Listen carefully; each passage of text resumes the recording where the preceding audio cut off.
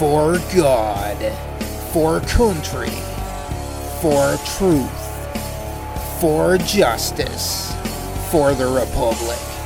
You're listening to the Powder Monkey Podcast on PirateInfoWars.com. People stop now, listen. You don't know what you're missing.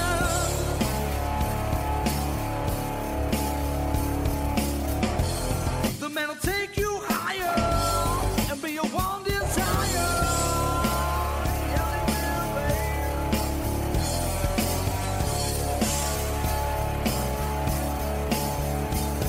You try to convince yourself God is nothing. You try to believe in something's not out there. Why can't you see what is all around you? You try to convince yourself there's only one way.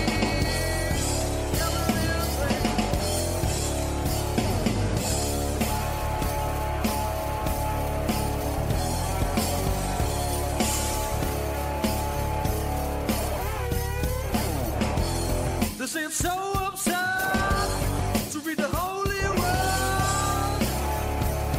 Episode 31 of the Powder Monkey Podcast. This episode I am going to entitle Firestorm. And the reason I'm doing that is my guest today is Brenda Arthur. She previously displayed a poster at the West Virginia State Capitol of the burning of the Twin Towers with Congresswoman Omar's picture beneath it. And so this set off a firestorm in West Virginia and even across the country. Brenda is a citizen activist in West Virginia. Her focus is centered on informing and educating the people and elected officials in West Virginia about the refugee business. And also the various ways in which our nation and state are being invaded by illegals, Muslims, and other such groups that are working to destroy our constitutional republic. The Muslim invasion has taken on special significance due to all it implies about the hijra and that Muslims are commanded to perform. Brenda's been working with a number of West Virginia delegates and state senators to get a refugee information bill passed, as well as an ALAC law and an amendment to West Virginia's FGM law, which passed back in 1999 but allows for medical necessity. So, Brenda, welcome to the Powder Monkey Podcast. Welcome aboard. I'm glad to have you on. Thank you so much, Sean. I appreciate your invitation and being here. Well, it's been a little bit in coming. We played email tag a little bit, but you had quite a bit to that you were handling at the time. So I'm glad we finally got together on it. Let's start, I guess, with this. There's a lot to unpack. I've listened to several of your interviews, and they've all been fantastic. But in your interviews, I heard, you were trying to shove everything into one segment. So I really want to let you unpack what you're doing for the audience, and we'll discuss it as it goes. But I guess first, off the bat, how did this all begin for you? Where did it go from one day, everything was just America, and the next there was this dark specter, I'm assuming. How did it begin for you? Well, I'd really have to go back a ways. I lived in Southern California for 37 years prior to moving back here to West Virginia in June of 2013. And during those 37 years, I would come here and visit my family. My sister's lived here, all of her life, and would visit family members and so forth. And I remember one day being at her house, and at the time, I don't even think Fox News was available. It was just CNN primarily. But I remember seeing a congressman in the well of the house, and Tom Tancredo from Colorado, in fact, and he's not been in the Congress for a very long time now, but he was up there and he had all these posters and diagrams and so forth, and he was talking about illegal immigration and the impact that that was having on our nation. And I had one of those aha moments when the light bulb went on, and I sat up on the side of the bed there, my sister's one of the bedrooms in her house, and I put my feet on the floor and I said out loud to myself, I am living this in Southern California. So I made it my business when I returned home to affiliate myself with people who knew about this, people who were involved fighting it, and finding out more about it, what I could do. So that led me to joining an organization called CCIR, which was the California Coalition for Immigration Reform, started by a lady by the name of Barbara Coe, who was very instrumental back a number of years ago with Prop 187. That may ring a bell with some people. That was a proposition that the people of California passed to say we don't want to pay for the schooling and all of these healthcare needs and so forth of these illegals coming into our state. But as it often happens, one judge put an injunction on that, and it never came to fruition in California. So it was really an uphill battle there. But it opened my eyes, Sean, to what was happening. So from there, I would really say I fast forward to West Virginia when I moved back here in June of 2013. And I told my sister that at some point this battle was coming to West Virginia. And that, a lot of people think, oh, that's California, that's New York, that's Texas, or whatever. But somehow West Virginia seemed like it was in a bubble, maybe, in some respects, and not being impacted by a lot of this. So I think my sister at the time sort of took it with a grain of sand. But when I got back here in June of 2013, and after I got my feet on the ground from that big move, I noticed that here in South Charleston, the largest mosque, in fact, in the state of West Virginia is here in South Charleston. It's called the Islamic Association of West Virginia. And to go to my sister's house without getting on the freeway, the surface street I go by runs by there, by this mosque. So every time I'd go back and forth to my sister's house to visit her, I had to pass by this mosque. And I noticed that they were in a building program. I was seeing dumpsters and all kinds of equipment out there, and men working on the building.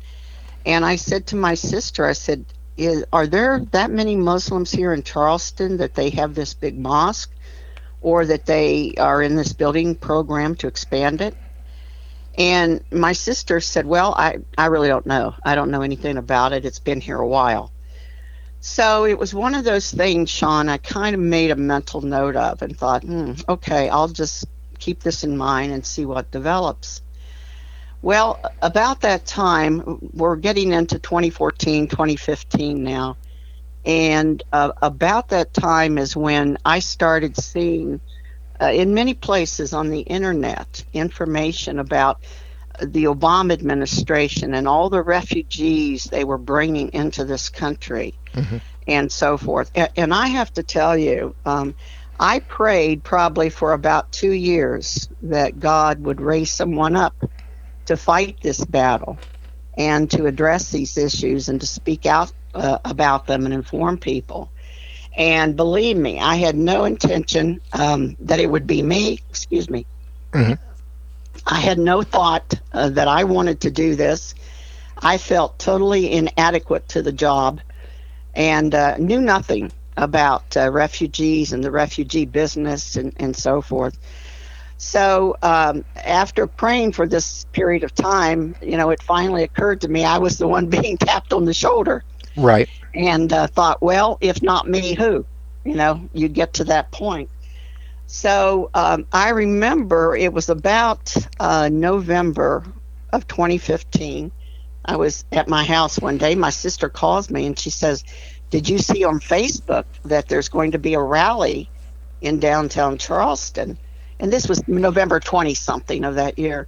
And she said they're going to be rallying about bringing Syrian refugees into Charleston.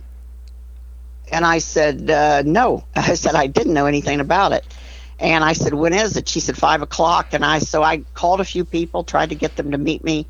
Nobody met me. Nobody went with me. But I got down there on the boulevard, and I was the only person there. And there were probably about 150 leftists that had gathered, and Muslims that had gathered there on the boulevard to show their support for bringing refugees into West Virginia. Mm-hmm.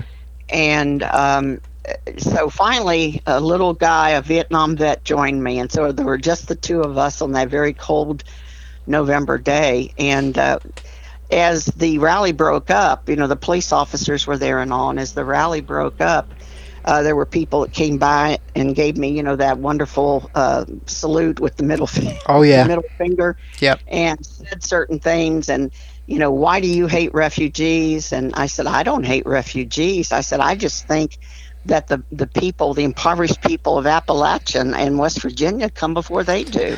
And let's address that now, because with Syria, one of the things that was underreported, but it's out there. It can be found if this strikes a chord with somebody and they want to look. It's out there to be found. But they changed the age of these Syrian refugees and how their treatment, how they were to be treated, and fighting age men, if I'm correct, were the main group coming in. Is that correct? Yes, you are correct. In fact, I have a number of articles and confirmation from back in those days in 2015 where the Obama administration had virtually wiped out any vetting of these people. Mm-hmm. And I have that documented. And along with that, this group that had organized this rally back in November of 2015, I later found out that they had organized themselves and their sole purpose, or primary purpose, I should say, was to bring Syrian Muslims, not just refugees in general, but Syrian Muslims, right, into Charleston, and of course throughout the state. And if you'll remember, back then, the whole Middle East was on fire. Yeah. And Syria, all the war in Syria and all that was going on. And I was finally starting to make some contacts with people around here in Catholic Charities. I spoke with the refugee person there who administers their program, and she told me this, and it came directly from her, mm-hmm. that these people had come to her, the Muslims here in Charleston or South Charleston, had come to her and wanted her to focus on bringing Syrian Muslims in to Charleston under the refugee program. Mm-hmm. And this was about the time of the Charlie Hebdo mm-hmm. murders and all that was going on there. And she said, well, I don't know, I think we should hold off on that. Let's see what settles out. And so they didn't like her response. So they went out and formed their own organization called WVIRM, standing for West Virginia Interfaith Refugee Ministry. Right. Yeah. So with that, they moved ahead. In fact, they applied to the State Department to become the second refugee resettlement contractor in West Virginia. For about 38 years up to that point, only Catholic Charities had a contract with or through the United States Conference of Catholic Bishops to bring refugees in here. Mm-hmm. So now this second group wants to bring refugees in. And in fact, they had an article in the Charleston Gazette Mail back in May of 2016. And the article said that they wanted to bring hundreds of refugees, not just a few families, Sean, to help some people out. Mm-hmm. And I learned this is not about humanitarianism. It's about, as you said, the hijra. And we can talk more about that later. Right. But they literally wanted to bring hundreds in. And I have a copy of that article. And when I read that, contrary to what I was being told by certain elected officials that I had been contacting to find out what they knew about this. In fact, are refugees coming into Charleston, into West Virginia? This made it real. you know. So I had started to contact, in fact, different legislators, House of Delegates members at the time, state senators, some couple of the mayors, the mayor of Charleston, the mayor of South Charleston. And again, I'm coming from a point I know nothing about this, and just felt pretty inadequate to even know what to say to them. And all the word that I got from all of them was, well, this is a federal program rather, and the state's not involved in this. So I thought, well, is that the case? Because I didn't know where else to go from this point. But then, I mentioned the rally in November of 2015 when they got together. So after this rally, I thought, well, I'm going to contact the governor's office. Governor Tomlin was in at the time. And surely the governor will know, right, if we have refugees coming in. So I did that, and actually I did get a call back in early December, about a week later, from his then chief of staff, Chris Stadelman. And he told me, no, the governor has not been told that West Virginia is getting any refugees. So I thought, well, okay, that's how I can't go any higher than that. I don't know where else to go. Right. So I just put it on the back burner at that time. And then I have to fast forward from that December of 2015 to May of 2016 when this article appeared in the Gazette Mail. And it was now for real. And then I found out that Charleston had been targeted under the Obama administration as one of 47 cities in which they were going to expand this refugee racket. Right. And I have to call it a racket. People tend to think, oh, that's so wonderful, it's humanitarian and all that. No, it may surprise some people, maybe not, to know that the two co-sponsors of this Refugee Act of 1980 were Ted Kennedy and Joe Biden. They were the sponsors. Jimmy Carter signed it into law. Yeah, about 9 or 10 months or so before Reagan took office. And as I understand it, one of the big issues at the time for people who were opposed to it, that was probably the Republicans, that was the whole point about this will change the demographics of America. Because we had always brought in refugees, and I am not anti-refugee, but I'm against the business of refugees and the racket, and foisting a permanent program on the American people now for over 40 years, which was set up to change the demographics of America. So talking about demographics, and I don't know if you have this or if you know this, but let's talk for a minute about what Catholic charities were, what was the mix of faiths that came across? We're using the word refugees, but how many, were, that comes in, if you know the number. What's the mix? Christian, Muslim? I mean, just what is the mix of faiths that they bring in as a whole? Well, in the past, I would have been able to give you that information. I didn't. I don't want to put you on the spot there. But let me tell you why that's not available now. Because they're under a website called RapsNet, excuse me, Gotcha. WRAPSNET, rapsnet.org. They had an interactive section on that website, Sean, where you could go and every day you could see the numbers of refugees that were coming into the country. You could find out what states they were going to, even what towns they were going to. You could find out their religion and so forth. Well, under the Obama administration, that number of Muslims jumped significantly. But my focus was more on the numbers prior, over the period of time that I could get that information. And that website did go back to 2003. So anything before that was archived where you couldn't, access it, I guess, without a FOIA request. But from 2003 to July of 2019, West Virginia got 197 refugees. They were from Burma. Some were from Eritrea. I didn't even know where Eritrea was. I found out it's the Horn of Africa. They were from Ethiopia, Iran, Iraq, Syria, Uganda, and Vietnam. And so, the legislators that I've talked to over time, and even others, have said, well, 197 people, refugees over, what, a 16-year period? That's not very many.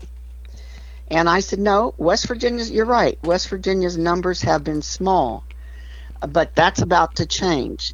And we knew that West Virginia had been targeted under the Obama administration. And so this second refugee group, resettlement group I mentioned just earlier, they were approved on December 21 of 2016 to bring these hundreds of refugees into Charleston that they had wanted to bring. Well, we all know Trump won the election about a month before or so, month and a half. Right. And that never happened. They got put on hold. And during these last 4 years, when Trump was in office, they talked about making up for what they call the lost Trump years. And so to me, that just said, these towns, small town America we're talking about, which is part of changing the demographics of America, that they were going to fulfill their mission that they had. And in fact, Biden has said with the numbers that he wants to bring in, it would be about, over an 800% increase in the numbers from the Trump years that he wants to bring. So if that's the case and they're able to do this, I mean, look at how our border's being invaded now, and I call it an invasion. It is. And the children, the child trafficking. Children. Go ahead. Yeah. These people, are claiming asylum. So they're coming here as illegals. They're turning themselves in, to our Border Patrol. And then what they're doing is they're claiming asylum, so they get a court date for which they never come back for. Right. However, if they are granted asylum status, then they have the same rights and privileges that you or I do as American citizens, as far as everything goes, and for any type of benefits and services. The people tend to get refugees and asylees mixed up. The only difference between a refugee and an asylee is how they get to our country. A refugee is brought here by one of 9 contractors with the State Department. An asylee comes to our country maybe on a tourist visa or a student visa, or somehow gets in here, comes in illegally, and then they turn themselves in for asylum. But a refugee or an asylee get the same status in terms of benefits that they receive, which it's everything. They get housing subsidies, they get Medicaid, they get TANF, or temporary assistance to needy families, which is cash welfare. They get what's called SNAP, Supplemental Nutrition for Assistance Program, which is the old food stamp program.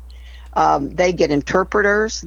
Right. You can go. There's a whole massive list of benefits they get. Now, in listening to one of your, other interviews, do I get this right that they actually receive more than, say, a disabled veteran would receive in benefits total? Well, when they arrive here, I'm not sure how much a disabled vet gets. So sure. 100% or something, like that. Just, It depends. They could possibly. I mean, when you add up all these benefits and services together, if you add up, let's say, Medicaid for a family of 4, when they arrive here, somebody from the Refugee Resettlement Agency goes to the airport, picks them up. They're expecting them to arrive. And that day, Sean, or the next day, depending upon their arrival time, they are taken to the welfare office. And they get a Social Security number. They get signed up for their Medicaid, and they get signed up for their food stamps or SNAP, and all of the benefits they're entitled to. So now, when they do arrive, Catholic Charities gets $950 per head for each refugee that's brought here. The refugee family or individual, each individual in the family, gets I think it's 1,125. It's either 1,125 or 1,025. I can't remember. Okay. But let's say $1,100 to make it even. So if you have a family of four, each one of those people is getting $1,100. That's $4,400. Sure. So Catholic Charities is not doing this out of the goodness of their heart or humanitarianism or their spiritual, need. They're not passing the plate on Sunday, so to speak, and Right. getting this money. You and I are paying for it for the most part. In fact, 90% of what they get comes from our tax dollars. You'll have people like Rabbi Yarecki, who's really a socialist. He's well known here in Charleston. Mm-hmm. He's at the forefront of every socialist cause that there is. And I'll just say it like it is. He lies about this. He will be on the radio. In the past, I've heard him or TV program and say that this is federal money, that there's absolutely no state money involved in this to bring these refugees here. Well, that's just a total lie. Right. First of all, I'd like to inform Rabbi Yarecki that federal money is our money. Absolutely. What is it that he doesn't get about that? But aside from that, the people of West Virginia are paying for these other services. We're paying to have refugee kids in our schools, our public schools. Right. The average cost to educate one student for a school year is about $11,000. Mm-hmm. The federal government kicks in about 10% of that, so there's about a $10,000 net cost to the people of West Virginia for every refugee kid that's in our public schools. The people of West Virginia, there's a state refugee coordinator that's in the West Virginia State Refugee Plan. So she has a salary that's paid for by the people of West Virginia, Mm-hmm. and she also has benefits that are paid for. In addition to that, we pay for the cost of interpreters if they're needed for medical care or legal services or whatever is the case. We pay for cash welfare payments, Mm-hmm. the TANF that I mentioned earlier, and also we pay a percentage of the Medicaid. And I'm not an expert on this, but let me just tell you what I found out through my research. With Medicaid, the state of West Virginia has to front the money for that, for anybody on Medicaid. Mm-hmm. And each state gets a reimbursement from the federal government, and I guess it's different for every state. West Virginia gets reimbursed about 75%, as I understand it, for the cost of Medicaid. So the other 25%, the people of West Virginia are bearing that cost that we pay for through our taxes. Mm-hmm. So when I hear people like Rabbi Yarecki or others say there are no costs to the state of West Virginia, that's just a lie. I mean, it's just totally untrue. Speaking of, sorry, go ahead. Oh, go ahead. Well, you mentioned a lie, and I thought that would be a good segue. We mentioned the word the hijra, but let's talk about another word, taqiyya. Yes. So, you had, in listening to some of your interviews, you mirrored some of the things, I guess, that, word for word almost, that I had mentioned to Dave Gobbets in our interview. You called the situation an onion, that there's layers of it, and the more you peel back, the more, it makes your eyes water, basically. Yeah. But... and you also mentioned, that it seems like a lot of things, we keep talking about the people of West Virginia, but you mentioned something, and you said, to paraphrase, it seems like a lot of things come out of Chicago. Mm-hmm. And I don't think the people of West Virginia, I mean, I think the first thing we need to understand if we're going to fight it, and we need to, we have to get mad about it. We have to see what's happening and who's manipulating. And so I just thought I would ask you and let you maybe expand upon that, and maybe as far as the man behind the curtain, if you would. I mean, Yes. expand upon that. Now, with that term takia, yes, maybe some of your listeners are familiar with it, but for those who aren't, it's deception. That's what it is. And Islam not only teaches takia, it's part of their practice. They are permitted and endorse lying to the infidel, which they consider us, all non Muslims, in order to advance the cause of Islam. In fact, they are even permitted, Sean, you may know this, to put their hand on the Quran and swear and tell a lie to you if it advances the cause of Islam or if it protects another Muslim. So as long as we're in what's called the lower house, and that the lower house means that the Muslims are not totally in control. But I would almost refute that fact in places like Michigan and Minnesota, where the large Muslim populations really have taken over. We see the byproduct of that with Ilhan Omar in Congress and Rashida Tlaib in Congress. But once what's called the upper house is reached, they're in control.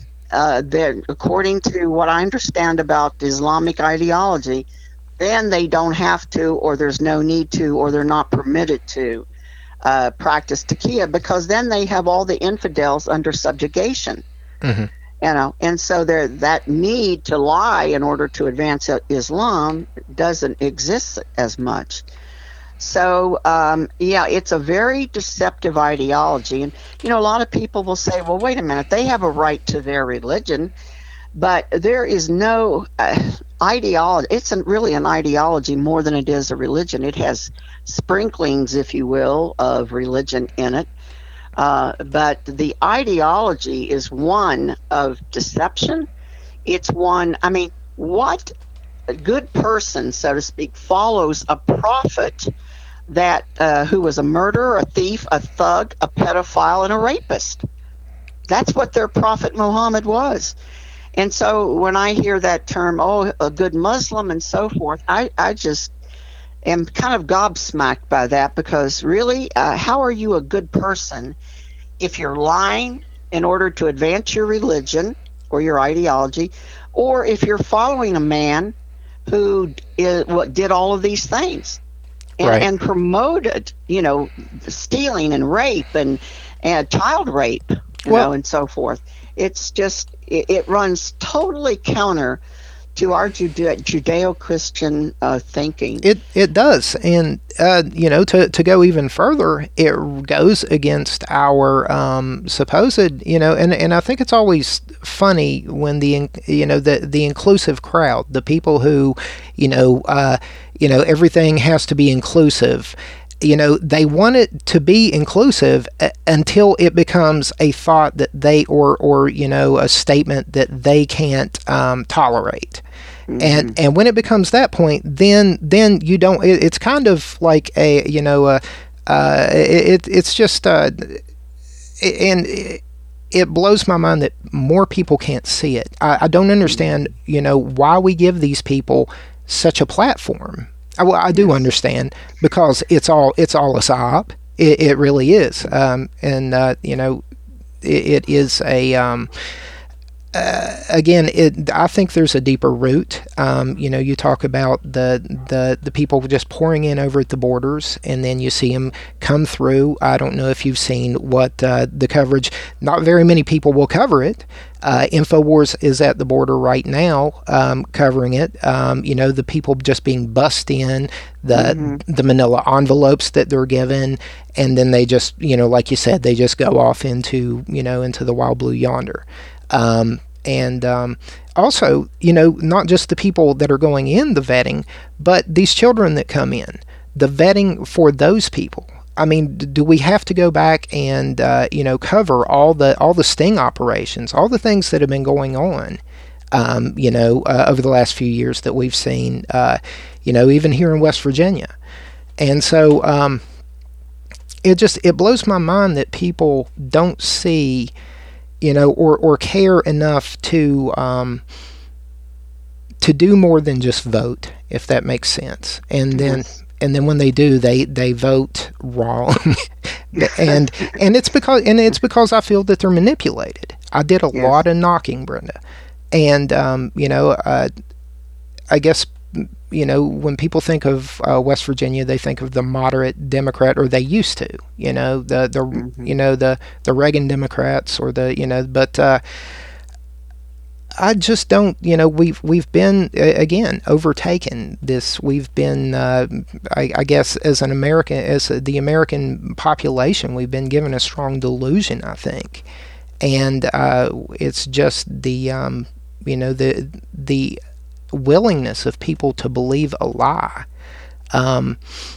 But you mentioned, you're no stranger to the, people pointing fingers at you and calling it hate speech.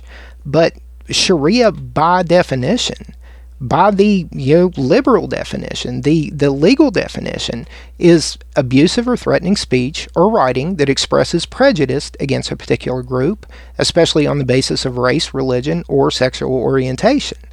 Now, if I remember correctly, there's parts in there about throwing people off roofs, and if we're going to be a pure Muslim, I understand, where I was getting it wrong before I interviewed Dave.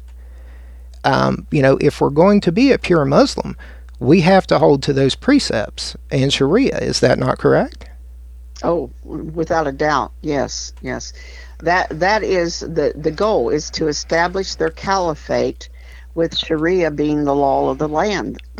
They want to do away with our constitutional republic. They want to put us under subjugation and where Islam rules. And that is a diabolical plan. They're trying to break America apart right now. We're seeing it in so many ways, where what Jim Simpson and others have called the red-green axis. Yes. The red being the communists, the green being Muslims or Islam.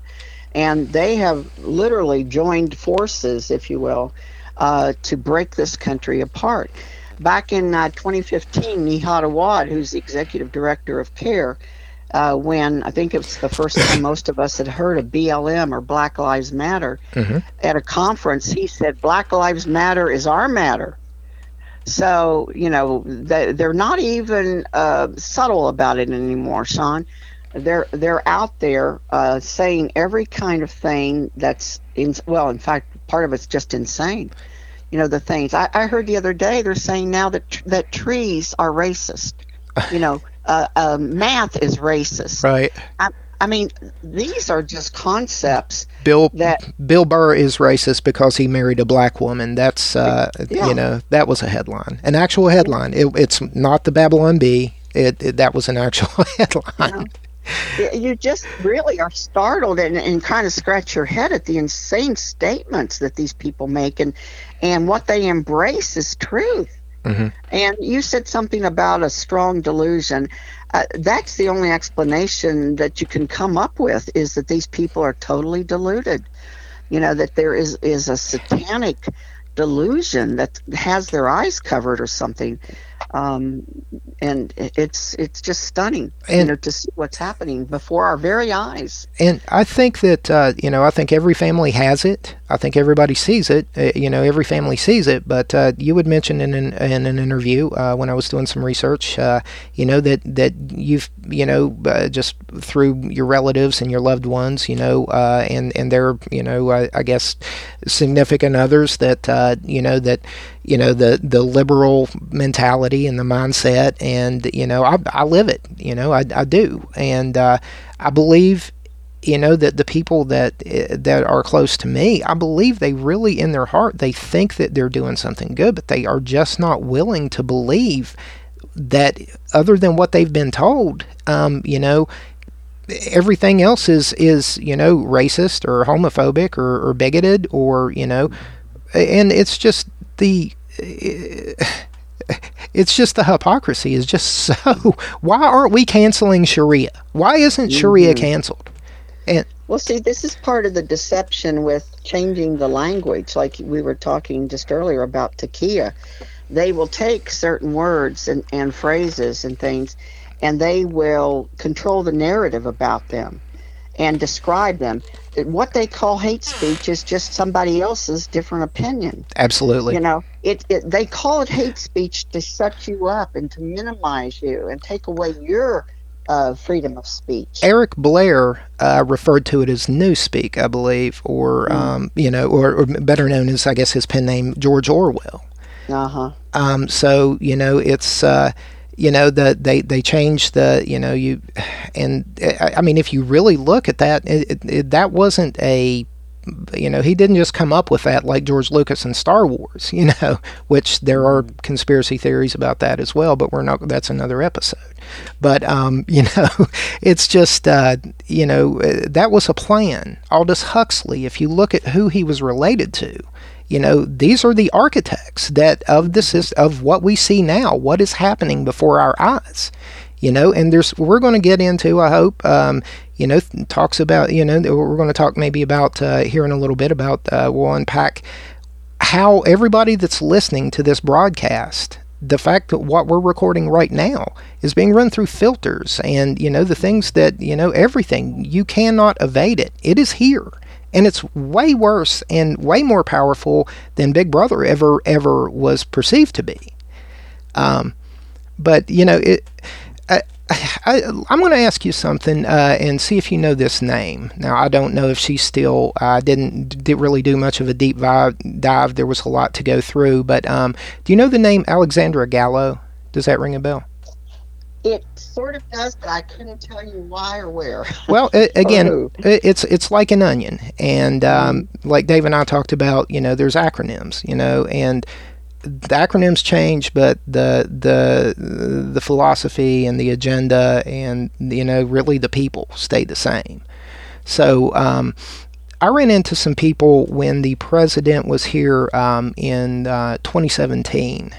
Mm-hmm. He gave a speech at the Boy Scout Jamboree, and a board member. It's on my website. I have the video where she took credit for the, I see these people, and I'm going on a tangent here, but basically, Brenda, she was a board member for the West Virginia Interfaith Refugee Ministry. I've got her on film in my neighborhood yelling, "Healthcare is a human right, not just for the rich and white." That's racist. Yeah, it is. That's racist. But all these things that they're saying and doing to exempt white people, they do not see as racist. No, but because that's an agenda. There's nothing new under the sun, and that's another thing. This is just the wheel coming back around. It's just a different group of people that it's happening to. Mm-hmm. And so, again, it's an onion, and I just thought I would touch on that. I didn't mean to derail us where we were going with everything. But you really, from social media to the news, in a lot of respects, you've really gotten an unfair shake. I've been a member of your Facebook group there, and I've seen the shadow banning and the Facebook jail and the being afraid to even who you can let into your circle, because you never know what they're going to do or how they're going to attempt to assassinate your character. Exactly. In fact, when I get a request for somebody to join Secure WV, I try to check them out as best I can. Sure. I look to see who their friends are. I look to see how many groups they belong to and what groups. When I see somebody who's been on Facebook for 11 years, has no friends, and belongs to 193 groups, I am not going to add them right to Secure WV, because I'm suspect, about who they are and what their motive is. Mm-hmm. With it, I guess going into I don't know, is there anything else maybe you wanted to cover or address as far as, laying the, I guess, the groundwork? I know that we talked about, your background and everything like that, but maybe moving into the Firestorm itself, maybe setting up for that, and maybe discussing that a little bit, and because there's a lot there just with that, and I want to make sure that everybody gets their voice heard, and we'll get into that more, but let's talk about the poster incident and what happened there. Okay. Oh, do you want me just to run with that? Yeah, go for it. Absolutely. Yeah, this goes back, well, almost 2 years ago now. Well, over 2 years ago. It was March 1st of 2019. Mm-hmm. And so the Republicans, for the first time ever, because the Republicans now have been in charge of the state, for a for what, 6 years now, going 7 years. Mm-hmm. But for the first time, as I understand it, they had a Republican Day at the state capitol. And of course, this didn't set well with the Democrat communists. I call them Democrat communists because they have gone so far, many of them, that I just don't even see them as socialists anymore, frankly, Sean. Right. But anyway, so the Republicans had this day, and I was invited back, in fact, the December before. So about 3 months prior, I had been invited to come and set up a table that day. Mm-hmm. And so, I would welcome that and an opportunity. At the time, I had an ACT chapter here in West Virginia. And so I was happy to promote that and also to give people copies of the West Virginia Refugee Plan, which most people have never even seen. Our legislators didn't even know that the state of West Virginia had a refugee plan until I started showing it to them and telling them about it. So I get there that day, set everything up, and the floor session for the House of Delegates always starts, or I say always, probably always, or most always, at 11 o'clock every morning during the session. And so I was out there, had my table set up, and a name that a lot of people are familiar with, Mike Pushkin, who's a Democrat communist delegate from here in Charleston. And he comes up to my table, and I've had run-ins with him before. So he comes up and he starts looking at my materials and starts taking pictures of some of the things that I have on my table and the posters. And he says, "Why are you doing this?" And, starts confronting me about it. And he started rifling through my things, and he took copies of various handouts and so forth, which I knew Sure. he was going to make a problem about it, but that was okay. It was there for anybody who wanted to take a copy. And so a few minutes later, he comes back to my table.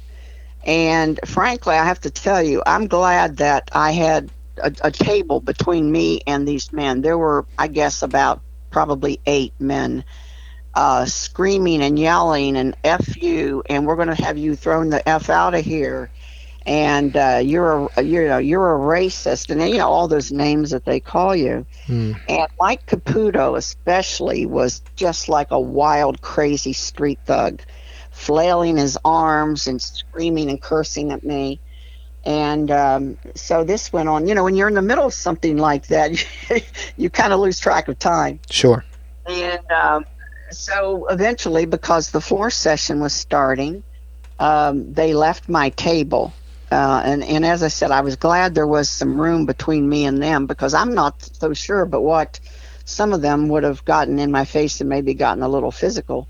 Right. But anyway, so they go up the few stairs there from the rotunda into the house, into the floor session, and they carry this on into the session there.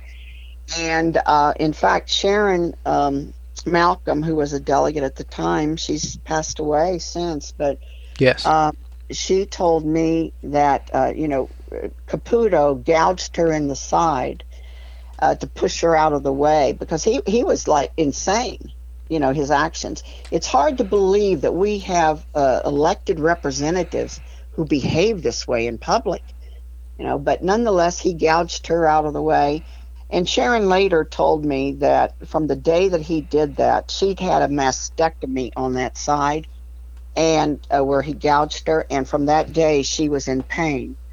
And because I saw her in August of 2019 at the Republican picnic, and by December, she'd passed away. So it's just a little too close. and I want to point out, and maybe like I said, we can take a deep dive into that. You can take that where you want to, but she happened to pass away. There were charges pending, and if I understand correctly, she passed away on the same day that Delegate Caputo was to, I guess, go to trial for this. Am I correct in that? That's what I understand. Yes. Okay. He had battery charges that were filed against him. And Sharon had even told me, she couldn't wait to testify and so forth. Well, isn't it ironic that she passed away that weekend before that Monday? Right. I mean, it just, it leaves a question mark in your mind as to what happened. Uh-huh. But anyway, yeah, and he even, it was all about women. I mean, he was cursing at Ann Lieberman, who was the sergeant at arms at the time, and also Diana Graves, another delegate, and he was just out of control. Well, finally, I guess he simmered down.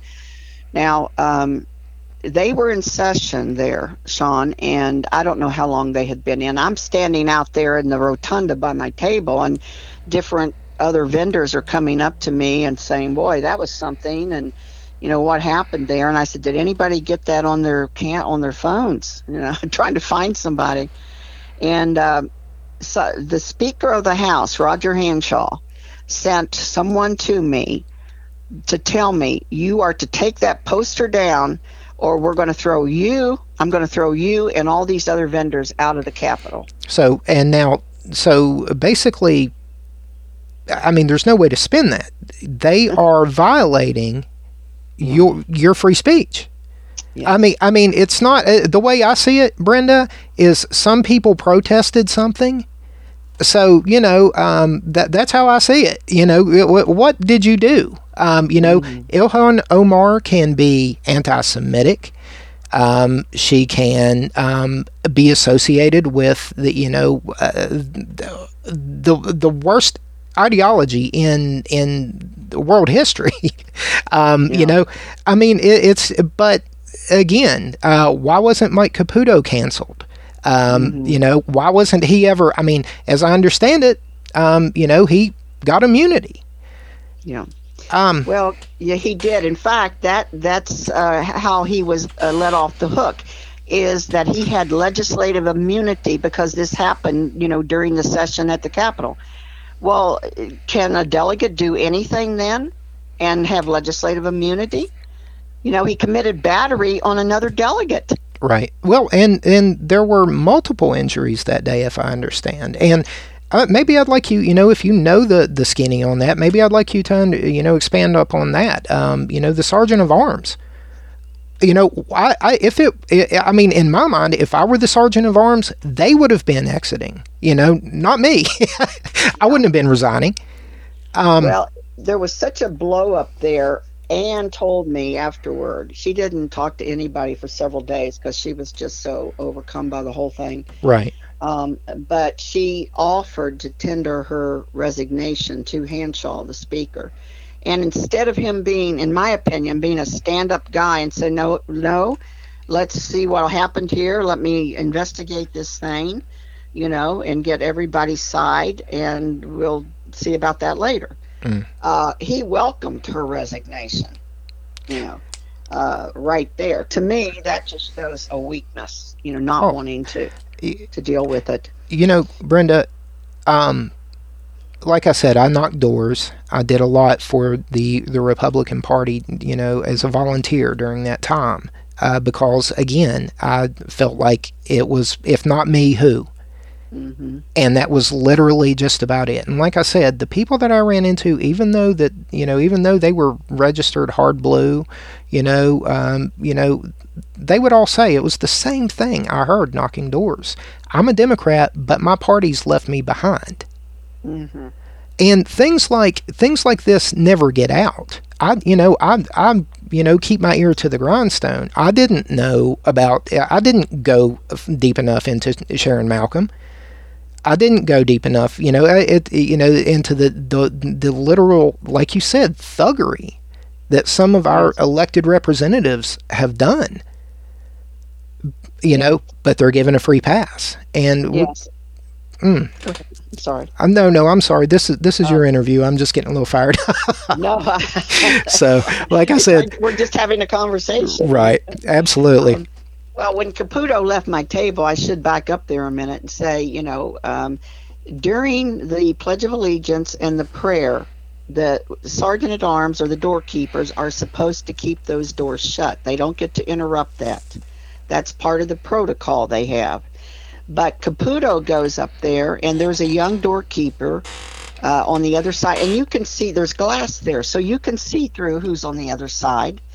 That there's someone standing there. Oh, wow. And this young doorkeeper was about 20, I call him a kid, 20 years old. Mm-hmm. But Caputo slams the doors open with both hands, knocks this young doorkeeper down. I guess he was able, from what I understand, to kind of catch the handle of the door to keep from being knocked all the way to the floor. But at the time, we thought that he had broken ribs. Mm-hmm. So he knocks this kid down, then he goes to Sharon Malcolm and gouges her, and then he's also cursing, at Diana Graves and others. And, Pushkin he wasn't doing it inside the session as far as I know, but there were three of the primary ones. I call them the capital gang. There was Caputo, Pushkin, and Angelucci. Mm. They were the three. And unfortunately now Caputo's in the West Virginia Senate. So Marion County just put him, the people there just put him in the West Virginia Senate after 20 years or 20 some years in the House of Delegates. Well, after Joe Biden, nothing surprises me. So I mean, but again, that's a whole nother episode there as well. But the good thing though, Brenda, is that there was an apology issued. The bad thing is it was to actually the care basically. Yes. So maybe let's get into that, because that letter issued by Ken Hicks.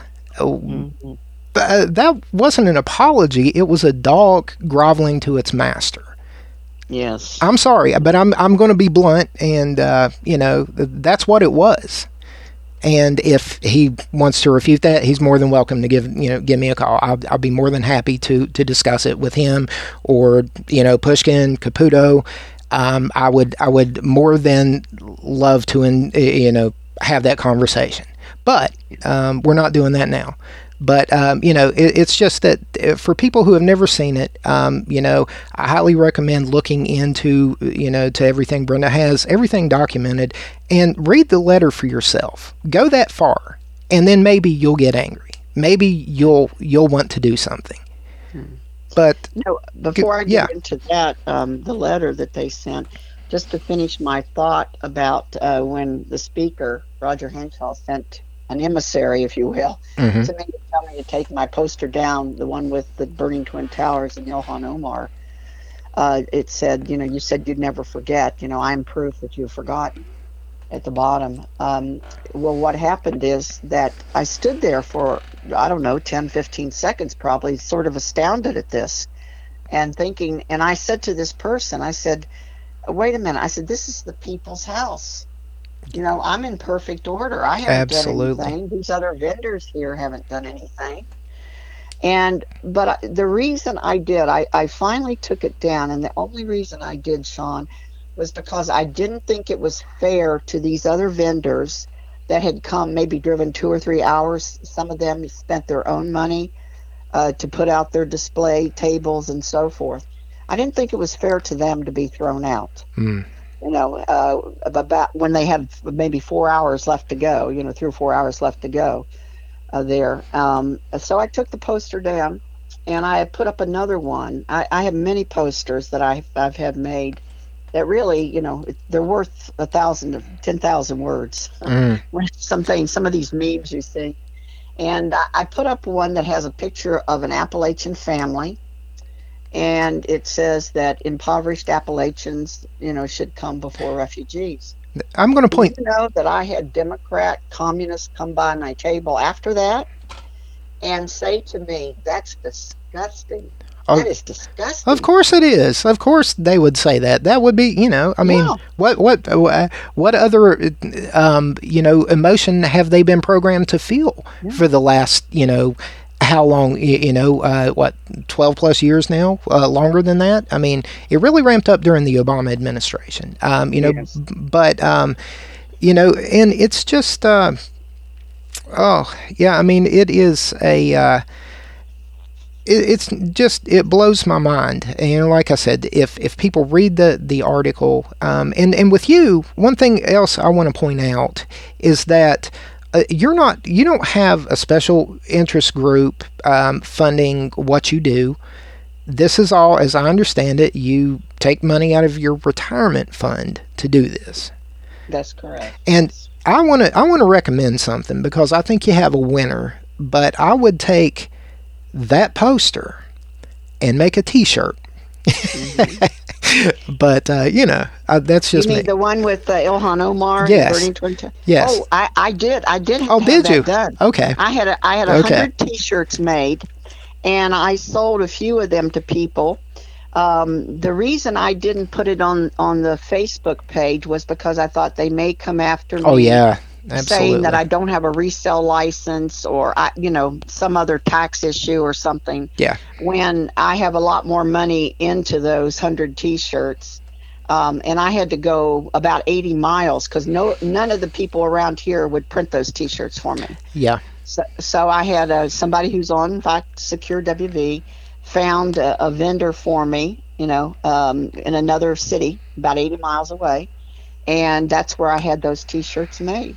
And I've still got quite a number of them, in fact. My goal was to get 100 people out there in front of the Capitol and have them wearing these T-shirts. I was actually going to offer, so I'm just going to throw this out here, okay? I'm going to throw one more word out here, and I don't know if you're familiar with this word, but do you know the word doggle? Doggle? No, I'm not familiar with that. Okay, it's a Hebrew term, and it is to raise a flag or a standard. And so, being that you're on the pirate ship Powder Monkey, we're going to raise the flag. I will volunteer. I will get a shirt, and I will volunteer to stand there with you and beside you, and proudly defend your right to free speech. So that is just an offer. If you ever want to go back, I have your back. So I'm just going to throw that out there. But Thank you. I appreciate that. Absolutely. I have just felt, I have them in a box, and I felt there's going to come a time for this, to revisit this. And so maybe that's the open door that you just talked about. Well, who knows? but we have a saying here in West Virginia, I ain't scared. So, but talking about printers, and just getting the T-shirts printed, but you actually experienced censorship with the businesses that you had done business with and spent thousands of dollars with as well. Yes, that's correct. Talk about that. Yeah, Office Depot. I am one of their premier members or customers, because I have spent thousands of dollars every year for the last 5 years or so. And I've had various posters made, and after this incident, in fact, there was a young guy who worked there who was a leftist, and he told some of his buddies, and they created a problem. They told their manager, and then the manager at the Office Depot told me that they would not be making any of my posters anymore. And I said, well, that's interesting. I said, I'm one of your premier customers, and I've spent thousands and thousands of dollars here at your store. And he said, nope. He says, that's it. That's the end of the matter. And I said, well, okay. So then I had to go about looking for another vendor.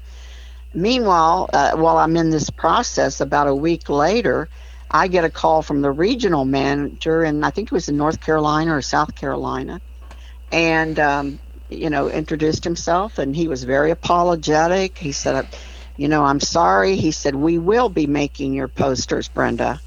And he said, in fact, I want to give you a $25 gift certificate. Nice. Okay, way to go, Office Depot. Way to go.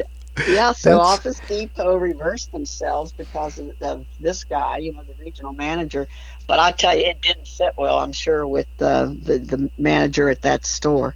So, yeah, and then I've had another vendor where I wanted to have T-shirts made, and I've also had some ball caps made, Stop the Invasion, and so forth. And she didn't want to make the T-shirts, and that's why I said I ended up going, about 80 miles out to get a vendor there that would do it.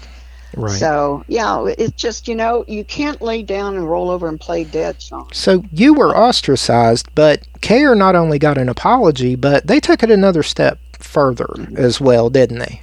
Yes. In fact, after that day, that incident at the Capitol, Ken Hicks, as you said, a delegate from the 19th District, he wrote a letter, and you've seen that letter. I have a copy of it and all the signatures that are on it. At the time, there were 41 Democrats in the House of Delegates, and 38 of the 41 signed this letter inviting a terrorist organization to the People's House in West Virginia. Now let's unpack that for a second. I want to Yes. stop there. So let's unpack that. 38 delegates invited people promoting the same ideology that we sacrificed blood, treasure, just over the how many desert storms and desert shields and all of that. And so they're inviting the same people who are actually linked to terrorist organizations, terrorist supporters, Hamas. They're inviting these people to come. Do I have that correct? You have that exactly right. Yes. Okay. CARE, or the Council on American Islamic Relations, is Hamas operating in America. They are a terrorist organization, and don't be fooled by the fact that they have a suit on. They're jihadis in suits. That's what they are in reality.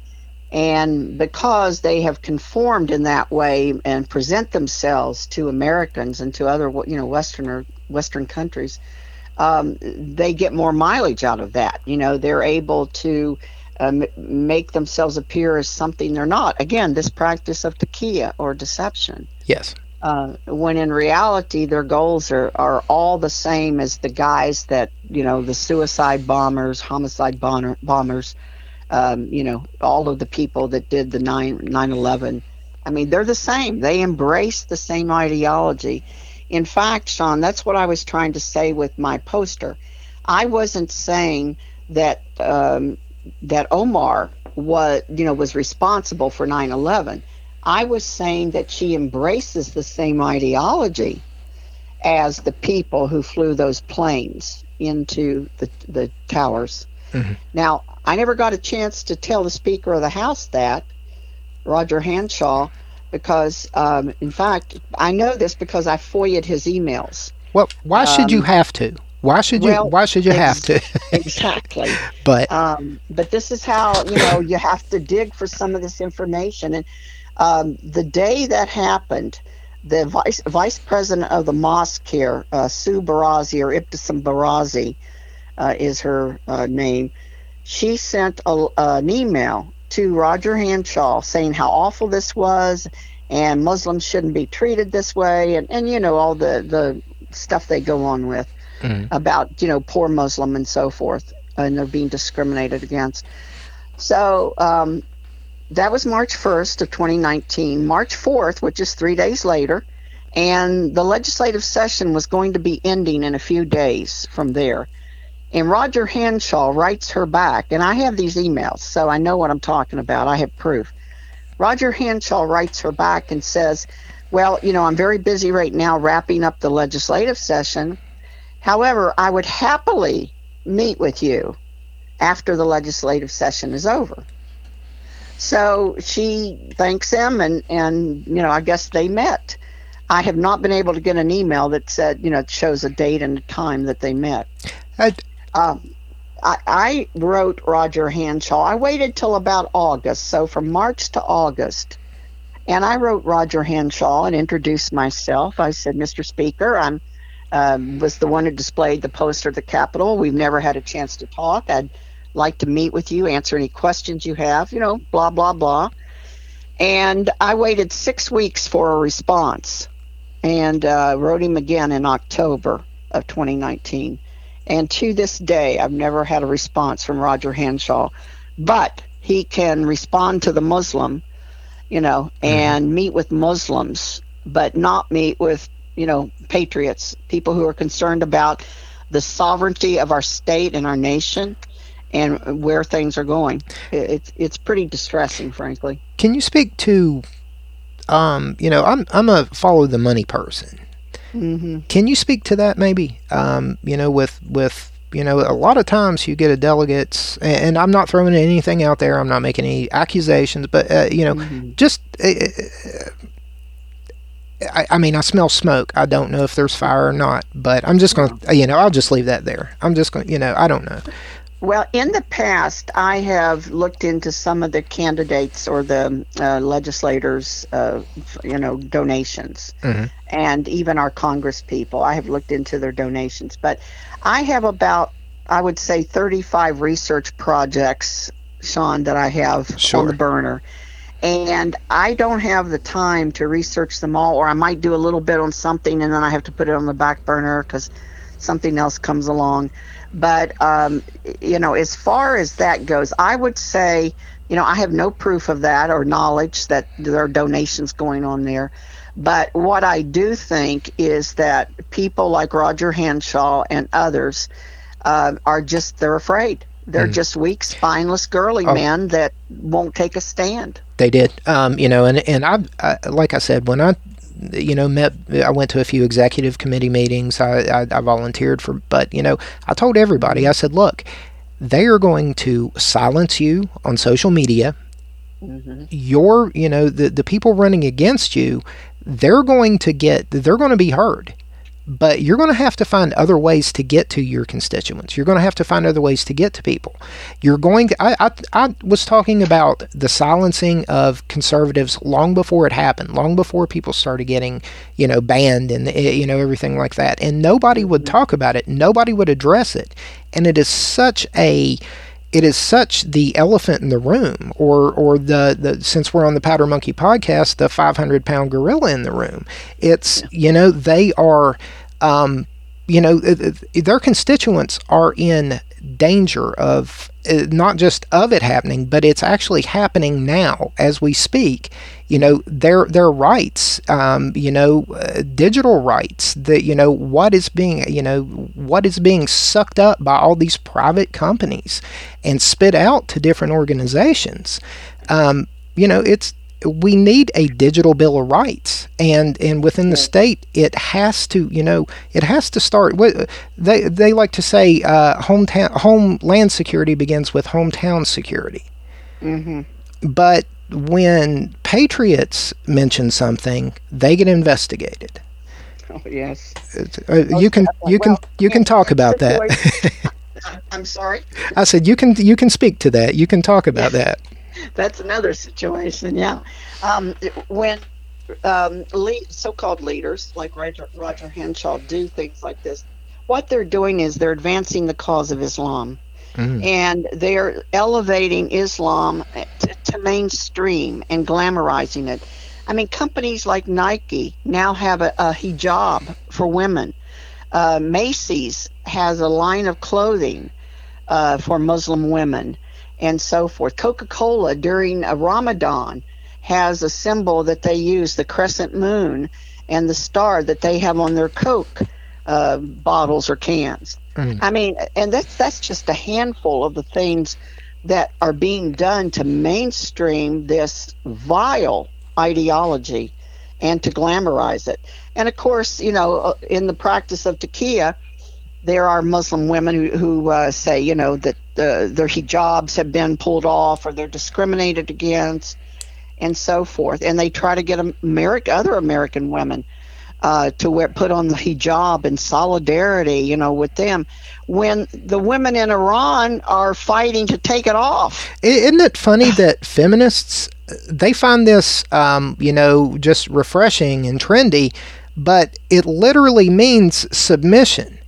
Yes. It's just, I think the term is clown world, you've been investigated for looking up public documents, and it all sounded, just from some of, what I've read and what I've heard you speak on, it sounds, very motivated, politically motivated, to me. And it just, I really just, your story just goes on and on and on, but this Firestorm, with the, it just is such a, to use Obama's, phrase, a nothing burger, it's a nothing. Or no, I'm sorry, that was CNN, not Obama. Well, same thing, same and platform. Hillary too, I think. Yeah. That as well, yeah. But just the nothing burger, compared to what they did in response. And again, it's always the no borders, no walls, no USA at all crowd. Mm-hmm. And again, the same person. We're going to go back and we're going to just take a look at that onion. Alexandra Gallo. I have it on my website. It can be found. It's all there. It's on video. They're yelling. They are the no borders, no walls, no USA at all. Hate speech, racist. All of it. Everything that they supposedly are against. I have them on video doing. Yeah. And but sedition on that side is fine because it's no borders, no walls, no USA at all, which takes us right back to the problem, don't we? So, well, that's very much like the Muslim or Islamic ideology that and maybe Dave brought this out in the interview with you, but if you talk to an imam, he'll say, and I've heard Dave say this, so I'm repeating something he's told me and others, but he'll ask them about terrorism. They go, oh no, they don't believe in terrorism. They don't support terrorism. And there'll be even public statements often, from an Islamic leader after a certain incident. No, we're opposed to terrorism.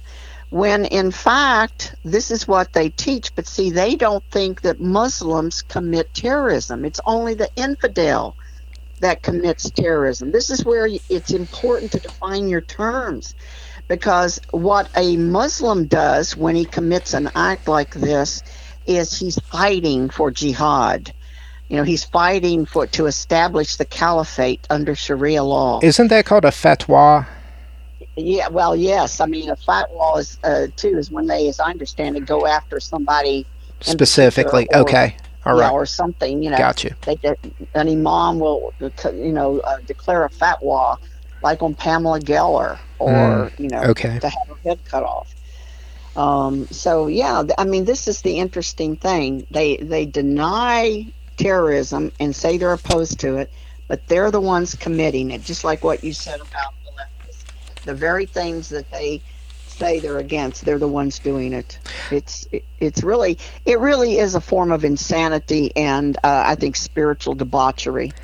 I was on the I got lucky enough to make it on as a caller on the Man Cow show in 2006 2007, and we had a good conversation, and but I ended the conversation with, I'm less free today than I was on September the 10th 2001.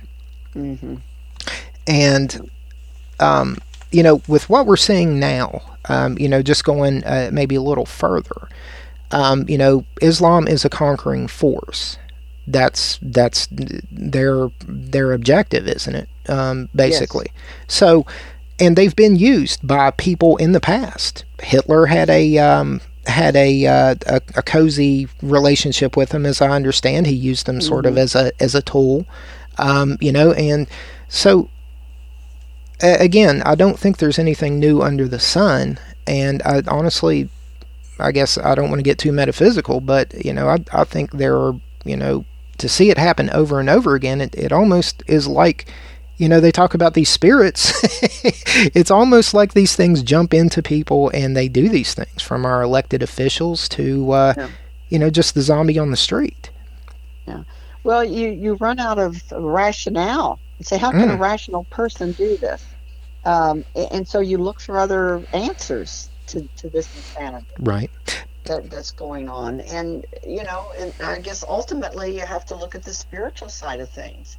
Right. Say, what is corrupt or devoid of this in this person that creates this? So now, as I understand it, you are popular with the West Virginia Threat Fusion Center. So I'm assuming that just by default, they're probably enjoying a preview of the Powder Monkey podcast episode 31 right now, and I hope they're enjoying it. But talk about that a little bit. How it was turned around back on you as a citizen, and I'm not trying to, again, that's a hard job, keeping everybody safe, but at the same time, I just don't see how you looking up public documents, would warrant, a conversation with, a threat fusion center and an intel department. And so I'll let, maybe if you want to talk about that, maybe just, so that everybody understands just what the pushback entails when you feel like you want to speak up. And then maybe when people understand that, then maybe they need to understand, well, why is the pushback so hard just because this lady, is trying to bring attention to, this ideology that we've been at war with for decades now.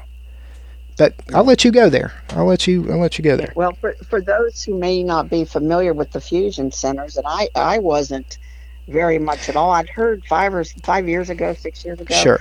something about there was a group, an organization that was in every city across the country or town, every state rather, excuse me, Right. that the police and the FBI worked together and all this, but I never knew what it was called. Mm-hmm. I wasn't familiar with it until I did become familiar with it. So, Right. What happened, Sean, is I was on the website of the Islamic Association of West Virginia, and You're- looking at all their information and their pictures and their photo gallery and so forth. And on that, and this is back, 2015, 2016, I'd say. Mhm. And I noticed on that website, on the photo gallery, there was a picture of someone that astonished me, I would say. And that was Nihal Awad, the executive director of CARE in Washington, D.C., who I call the number one terrorist in America. Because he is head of CARE, the Council on American Islamic Relations, and CARE is Hamas operating in America. So I saw him inside this mosque. There was a picture of him, and the men were on the floor cross-legged, and the women were at the back of the wall sitting down, and he's obviously lecturing or speaking to them, to their ummah or to their congregation, so people understand what I'm saying. Mm-hmm. He was speaking to them, and I thought most people would look at this and just pass by it and say, oh, well, they had a meeting, But I knew who this guy was by now, as I had started to research so many different things. Sure. And so I sent this to a few people, and I said, do I have this right? Is this actually who I think this is? And they confirmed it. So from there, I was very concerned that this mosque here, that's about 5 or 6 miles from my house, and the biggest mosque in West Virginia, that they would have a terrorist come and speak to their congregation or their ummah. And so, again, one of those mental notes I made to myself about, I've got to keep this in mind and come back to this and find out what this is about. And so as this mosque was growing and everything, because you don't have someone come to your group or your congregation if you're not in alignment with what they're talking about or preaching. Sure.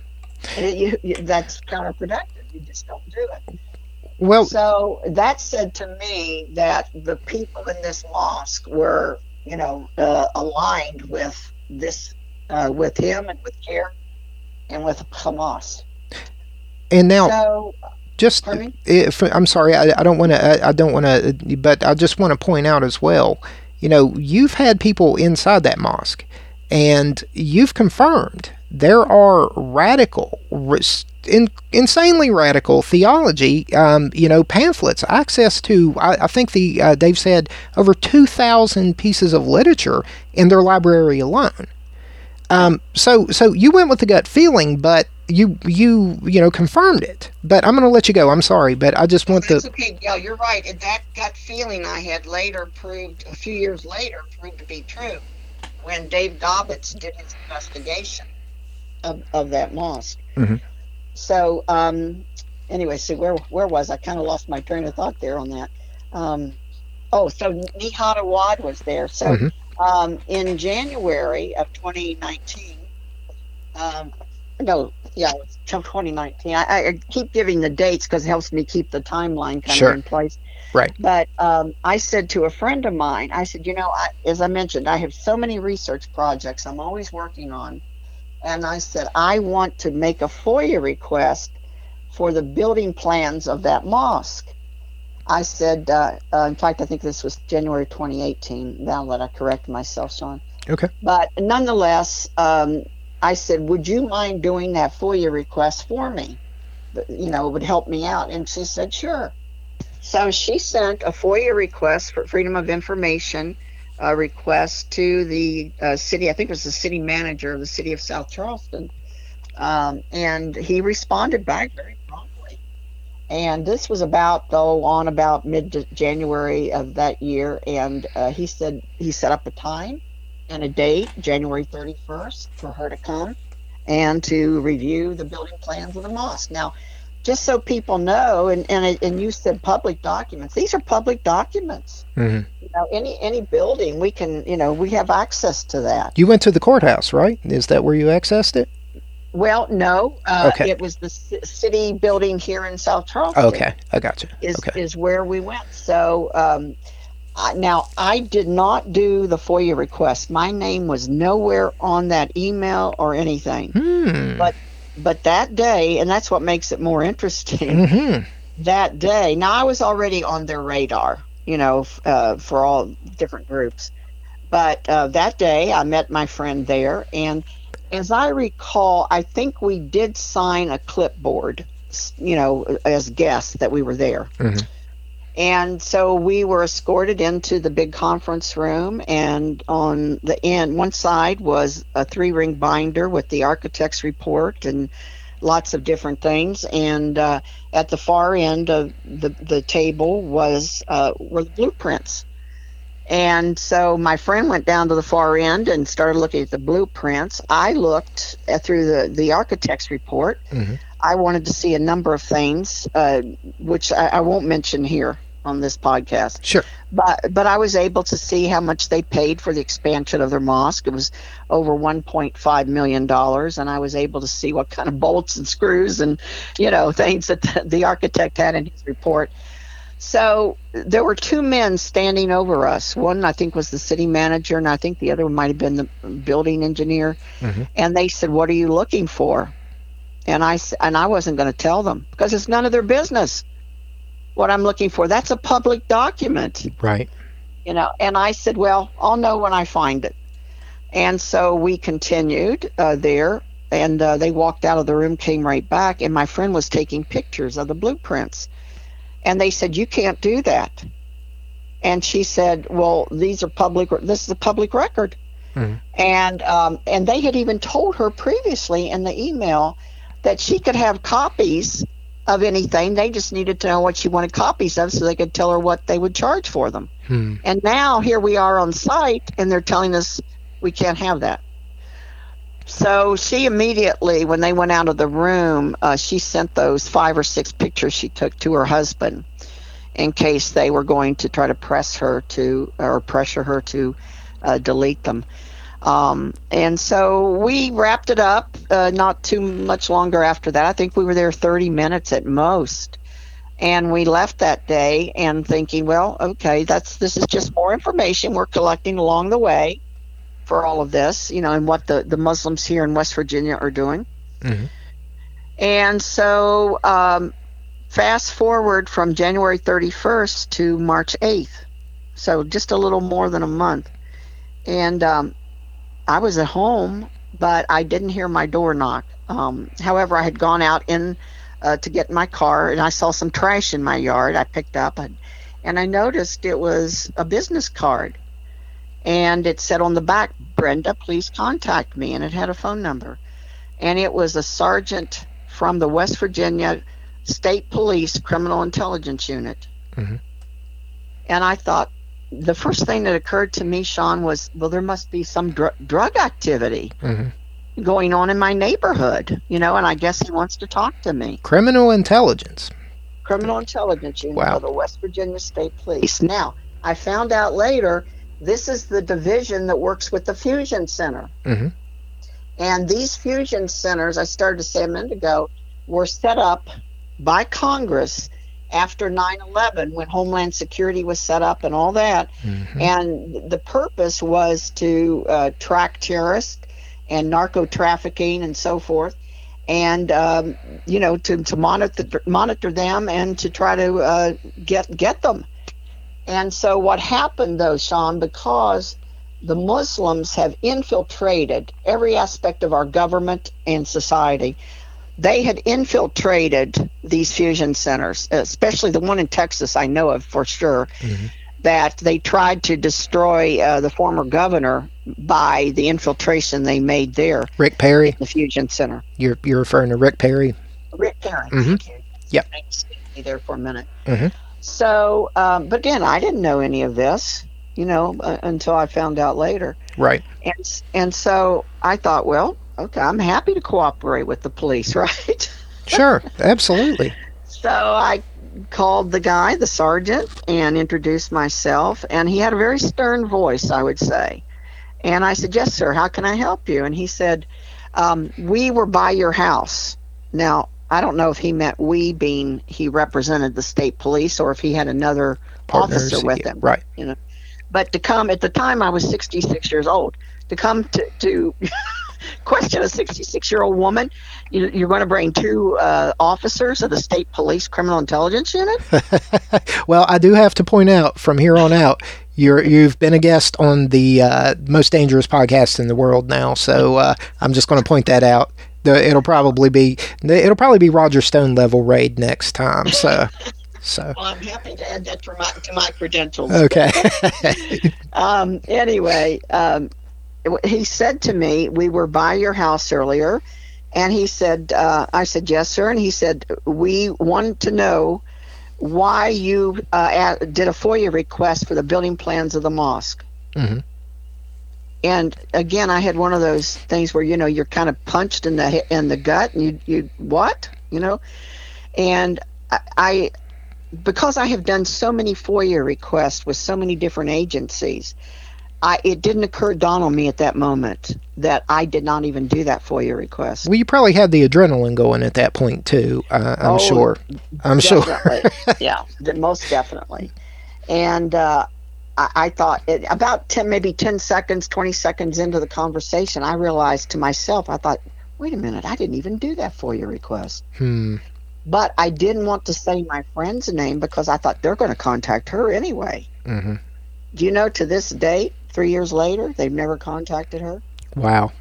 They've never even contacted her, which I'm glad. I'm happy for, her. But then he started to question me. And knowing now, I wish I had known then what I know now. You don't talk to these people, You don't talk to the FBI. You don't talk to criminal intelligence people. And even in that those articles by Leo Holman, who investigated this, Phil Haney, who's who was murdered, as you know, Yes. last a year ago in February, and others, Patrick Wood, who is Technocracy News. He said, you don't talk to these people because they will, you're going to be on their radar forever, first of all. And they can manipulate and do things. And I even had one person, not someone on a national level, but someone locally say, you don't know, but what? They'll put drugs in your car and stop you because you rolled through a stoplight or a Oh, stop yeah. sign, and all of a sudden they happen to find a bag of something in your car. And I thought, boy, yeah. Sure. These are the kind of things that they, well, look at, like you said, Roger Stone and some of these people, how what the things they've done to them. Oh, I don't yeah. think anything is past their reach or their grasp in this. No, I mean, once you build something this powerful, and again, they called it the Patriot Act. I mean, even going back that far, but there's nothing patriotic about the Patriot Act. We sacrificed liberty for security, and we never got it back. Yes. Well, and instead of actually tracking, and I guess I'm not saying that they don't do that, but Muslims and people who are terrorists, they turn this against American citizens, vets, former military people, people who say anything against Islam, or against the system, the establishment. That's who they're investigating now. And once you get on their radar, I wasn't even sure if I could get certain things renewed, licenses, because they might impede that. I haven't traveled since then on an airplane, and now with COVID, I'm not sure that I ever will Well, with the restrictions. But they're capable of a lot. well, let's look at Laura Loomer. I mean, she lost her Ubers. She lost her bank accounts. She was put on a terrorist watch list. And again, this is just shocking because I don't know, and I'm just going to ask this. It may be pretty obvious, and I'm sure you did, but the sergeant that questioned you. Did you ever forward any of the intel that you've gathered, and from Dave especially, and say, hey, maybe you should take a look at this? They want to subdue your daughters and kill your sons, and they want to do really bad things to the people that we're trying to be so inclusive of. Well, here's the shocking thing, and I heard this comment when I was at the city hall there in South Charleston, looking at the building plan documents of the mosque. Mm-hmm. I heard this comment, and I also heard this sergeant say it to me over the phone.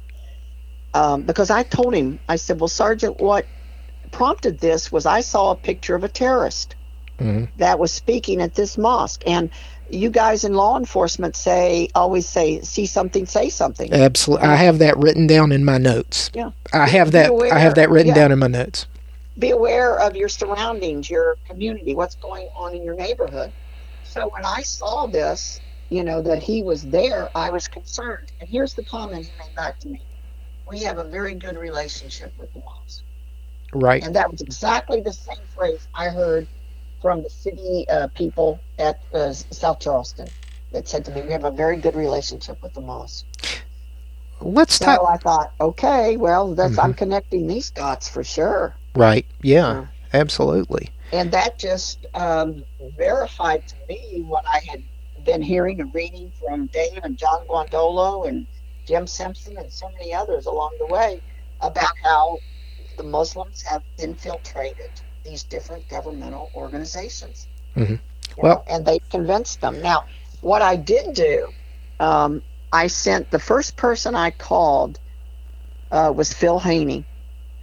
And I said, Phil, I got to talk to you about something. And told him what had occurred. In fact, Leo Holman, you probably saw that comment from him. He said, you never talk to them, Brenda. Yeah.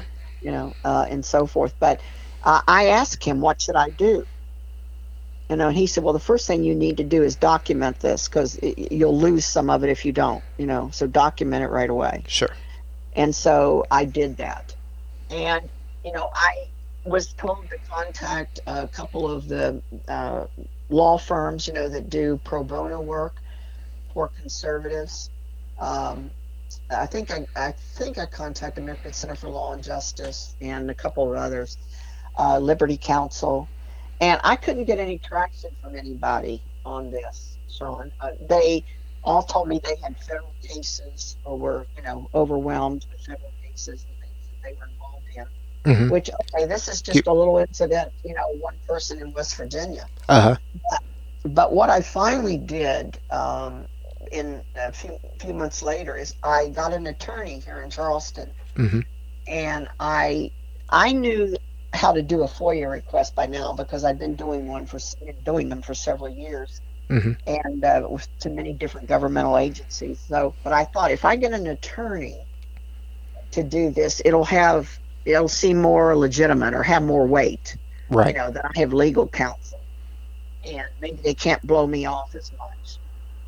So I met with this attorney, told him the story and everything, gave him some documentation. He sent a FOIA request to the West Virginia State Police Criminal Intelligence Unit. Hmm. Now, as you know, and I've said here, these guys were at my door. I talked to them on the phone. Sure. About a month later, they responded to this FOIA request and said they had no record of Brenda Arthur. Wow. I just dropped my water. What? That is insane. So was this I'm making air quotes, and I'm not trying to besmirch anybody's reputation, but this sounds like we're into deep state territory. You have an official statement that they have no record of you in there. Right. And I also, I have his card Yeah. with his name on it. I've seen it. Okay, you saw it. Yeah, I have that personally. I mean, in my possession. I gotcha. So to say, and I even had the attorney put in the FOIA request, Brenda Arthur, Brenda K. period Arthur, Brenda K-A-Y Arthur, just the variations of my name that they might have. And before this guy ever came to my house, he looked up my driver's license. Right.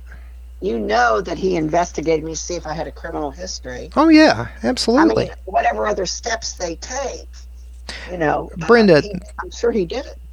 I don't know how far down I mean, I tried to dig in a little bit with Dave, but, I didn't, want to dig deep enough that he felt he might be giving away trade secrets or, something that might compromise somebody that's still used in the field and whatnot. But I don't know if you've ever heard of Jade Helm. I don't know if you've ever heard of, mapping, the human domain mapping. But just the phone, it knows your heart rate. It knows where you're at, where you go. I mean, they use phones to drop bombs from Predator. Well, I mean, not drop them, but pinpoint them from, the famous 2 words from Obama, Predator drones. Yes. And so, and we're to the point where American citizens, where there's no record, are, and again, Obama, it's okay to use a Predator drone on an American citizen now. Mm-hmm. So, that smacks of, well, you know what? It's just we're so far down the rabbit hole now, and I know we don't have time to get but it blows my mind. And it's again, people, you and I can yell and scream about it. We can post podcasts about it, but until people actually with ears to hear, God willing, get up and say, hey, I'm a business owner. I am not going to, but you know what? All business owners are cowed right now. They're masked. They are afraid of losing their business because they can only have 50% of the occupancy in now anyway. We're under, and I use the term in the interview with Dave, but we're under medical Sharia, Yes. And whether you believe it or not, we are entering mark of the beast level, New World Order, everything that people have laughed about for years. It is on the cusp. Your cell phone, is going to be your master before too long. And I say you as everybody, this listening Sure. audience. But Sure. Well, after that response, and I told Phil and some others, that I'm in contact with on a national level. I said, this is astounding. And so I decided at that point, okay, I'm going to have my attorney write the Fusion Center, right? Because they would be the ones behind this. Well, he wrote the Fusion Center asking for the same information, saying, he's the legal counsel for me and so forth. And within a couple of weeks, they got back. Now, they're supposed to respond in 5 days when you do a FOIA request. sure. That doesn't mean you get your information. That just means they acknowledge receipt of your request. Yeah. But it took about 2 weeks, which, okay, that's fine. I can live with that. And they write back, and in essence, what they said was that I was not entitled to the information they did have. So I have two major governmental agencies. The state police telling me they have no record of me, okay? And the Fusion Center, the Spy Center is what they really are, the Spy Center, saying I wasn't entitled to what they did have.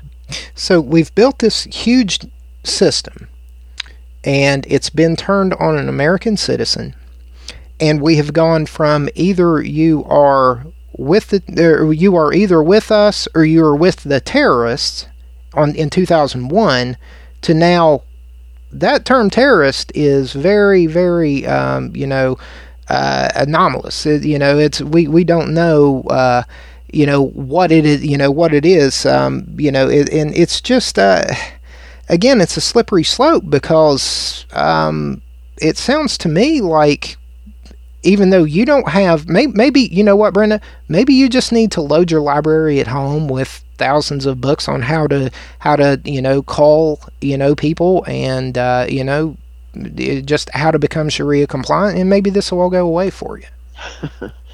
Well, it probably would, but I can't do that. I remember, Dave Gobbett said, to be in this business, so-called, it's not a business, but it's a passion for us, to be doing what he does, what I do, what you're doing, what many others are doing. You can't be afraid of death, and you can't fear what is going to happen. The fear of death is the greatest lie Satan ever told. Oh, yeah, it really is. And because I even said to Dave, his neck is really out there. Sure. He's known across the country and other places, and just the things he does. He goes in and challenges imams, and he got that information out of CAIR's headquarters, and he's really got his neck out there on the line. But he said, you can't be afraid of death. He says, I don't fear it. No. And the same thing with Phil Haney. And it did cost him his life because he knew too much. Talk about the explanatory memorandum, just so that we're touching upon everything, and why I know that maybe we're circling back a little bit to use a White House press terminology. Yeah. But maybe I saw that note there, and I just thought that was very important about the explanatory memorandum and how it was used and everything like that. Yeah, this is a document that was created by Muslims. In fact, this goes back to about, let me say this before I give you a little history on it. This document is, I call it akin to a general having the battle plans of the enemy. He's got every aspect of how they're going to wage war against him, and the battle plans are there. And so you've got Hillary's server, basically, is what you're saying. Okay. So sorry, going ahead. There you go. It was around 2004. And it was at the Chesapeake Bay Bridge in Maryland. And, this is just a few years after 9/11, about 3 years. And so I think a lot of the officers and people, Army, all of them, soldiers were on higher alert than what they are now. Well, maybe they are now because they think that patriots are going to storm the Capitol, I guess. But there was a sense of, people being aware. And so this ranger sees this woman in Islamic garb looking at the underpinnings of the structure of the Chesapeake Bay Bridge, and she was taking pictures. So he goes over to her, rightly so, and questions her. And there was a man waiting in the car for her. And he goes back to the car and runs the license and all that. Finds out that there's an outstanding warrant for this guy. And so this led to a search warrant for their house. And they get to the house, and down in the basement there was a subfloor. And under this subfloor, there were 80 bankers' boxes of documents that were in there. I mean, this was a treasure trove. And basically what they had come across was this guy was more or less the secretary for the Muslim Brotherhood in North America. And as the secretary, he was keeping all the documents. Well, this one document in particular that you referred to, called the Explanatory Memorandum, this was used to bring them to trial, not the people there, but certain terrorists, trying to think of the name of it, the largest terrorist financing trial in American history in Texas, right, in 2007. And this particular document, the Explanatory Memorandum, was a very significant document in this trial because it laid out the plans of how they were going to destroy and take over America. And I mean, everything from finance to education to banking. I mean, you name it. Entertainment, journalism, women's groups. I mean, it just laid out everything. And at the back of this document, was translated. Of course, all these documents had to be translated, but our eyes were never supposed to see this document, especially because, again, it's the battle plan of how they're going to destroy America and take over and establish their caliphate. But in the last couple of pages, I think it's page 31 and 32, there's a list of organizations that are their affiliates here in America and of the Muslim Brotherhood. And those organizations are like the Islamic Society of North America and so forth. And one of those was the Islamic Association for Palestine. And that organization no longer exists, but CARE took its place because Nihad Awad and a couple of other men were involved in this IAP, or Islamic Association for Palestine. So after the peace accord, remember when the peace accord was signed with Clinton and Arafat and I think Begin on the White House lawn? What was that, back in 98 or so, I believe, if I'm not mistaken. Anyway, this group of Muslims of the Muslim Brotherhood were opposed to this agreement, or this peace accord. So they got together in Philadelphia to come up with how they were going to fight this and how they were going to go against it. And so that's when CARE, or the Council on American Islamic Relations, was established. I think it was 1999 in America. So it might have been a year or two earlier, but to my best recollection, it was right in that time frame. But to point out, it was not when Ilhan Omar said that it came about after 2001. Oh, no. Okay. I just want to point that out. Yeah, I want to point that out. Deception. Taqiyya, deception. Absolutely. So they have been up and running for many years, more than a couple of decades now. And they are putting their plan into effect. I mean, you can see it. I know Dave, I don't know if he mentioned this in his interview with you or not, but he asked a lot of imams, well, why is it there hasn't been another big attack like 9/11, or since then? And they, what their answer to him is? Everyone he's ever talked to or asked this question says to him, why should we do that when we're winning? Yeah. But that's what I was pointing out with the Patriot Act, 2001. Who lost their freedoms? Yeah, we're winning. Why should we do another 9/11 style attack when it would set us back 25 years? How far down how much of it actually is implemented now? I know there's things about education. I know that they're pushing, and have in the past, whole segments of education, and children going home with the assignments of there is no God other than Allah. I mean, how much of it's been deployed? It's amazing to me how far they've gotten. But when the Muslim I Brotherhood is going into the White House no, during the Obama administration, maybe it shouldn't shock me. But I'm sorry, I didn't mean to cut you off there. no, that's fine. I don't know that I could give you a percentage, but a great deal of it is, Sure. and especially in certain places like in Michigan and in Minnesota. And I for mean, for yeah, they will reach when they reach critical mass. And see, they hope to reach critical mass, Sean, by this population business, this refugee business of bringing Muslims in, putting them in small towns, all across America, bringing them to Washington, West Virginia, where there are what I think 1,200 people that live in Washington, West Virginia. But yet, 10 Iraqis were placed in there in 2016, between 2016 and 2015. Well, you have to ask yourself, what are 10 Iraqis doing in Washington, West Virginia? Mhm. So again, they have to reach critical mass, and they reach critical mass by bringing more people in, by becoming successful, by people supporting their businesses. I won't support any Muslim-owned business that I'm aware of.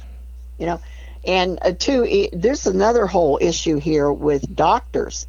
A lot of doctors, Arab Muslim doctors, have been brought into West Virginia. Mhm. And the reality is, from a doctor that I know, that they don't have the student loans and the things that our doctors do when they're getting out of medical school. So they can go to a little cold town, and have and doctor there or have a practice there because they don't have to worry about paying off three, four, $500,000 of student loans. They can go in there and work for $40,000 or $50,000, and build a reputation and so forth. So they've just inundated us on every aspect of our society Mhm.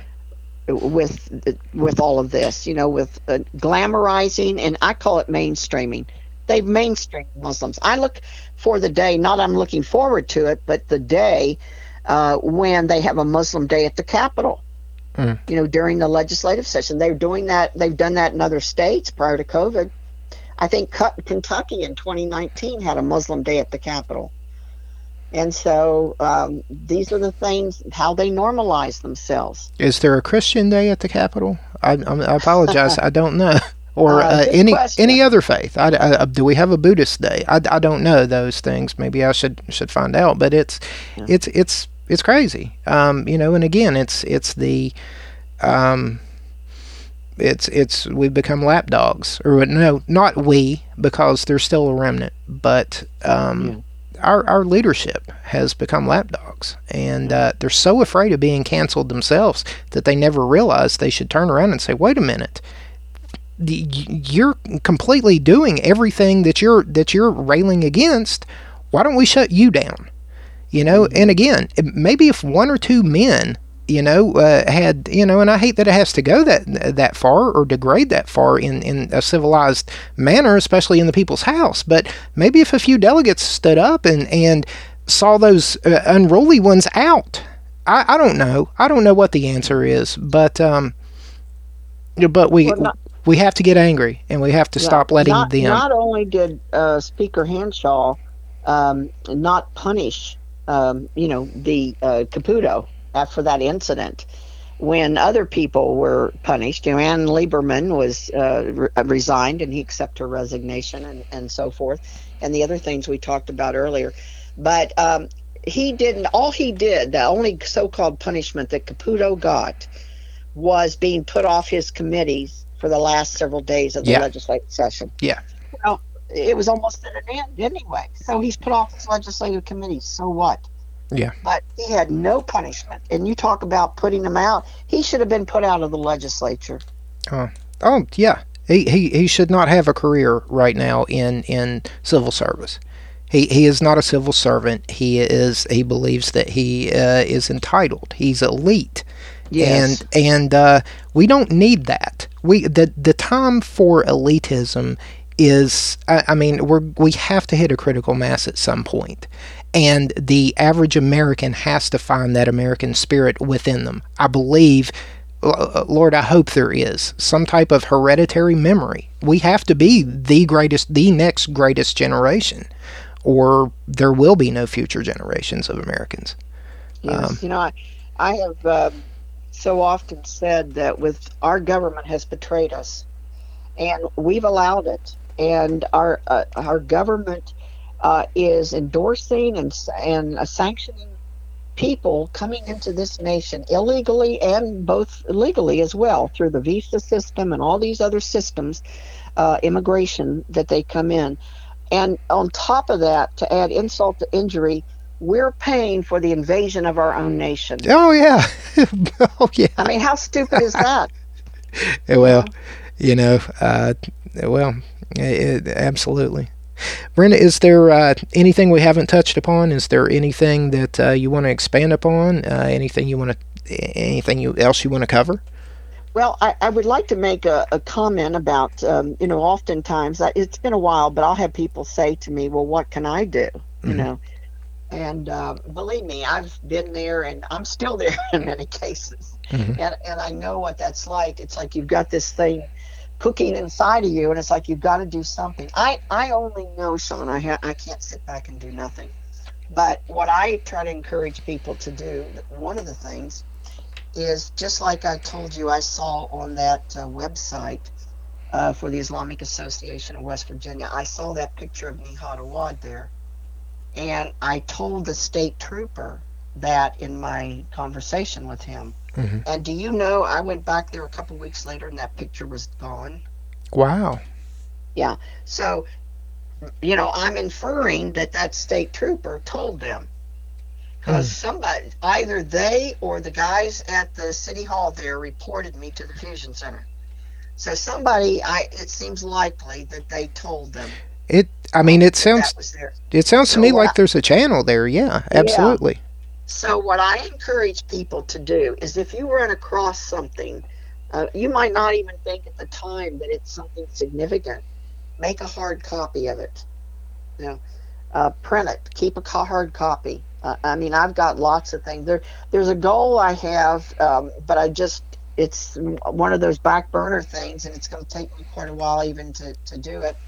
But I want to develop a timeline for West Virginia. And I want to go back and show people over, 5 or 6 years at least, how this is progressing in West Virginia.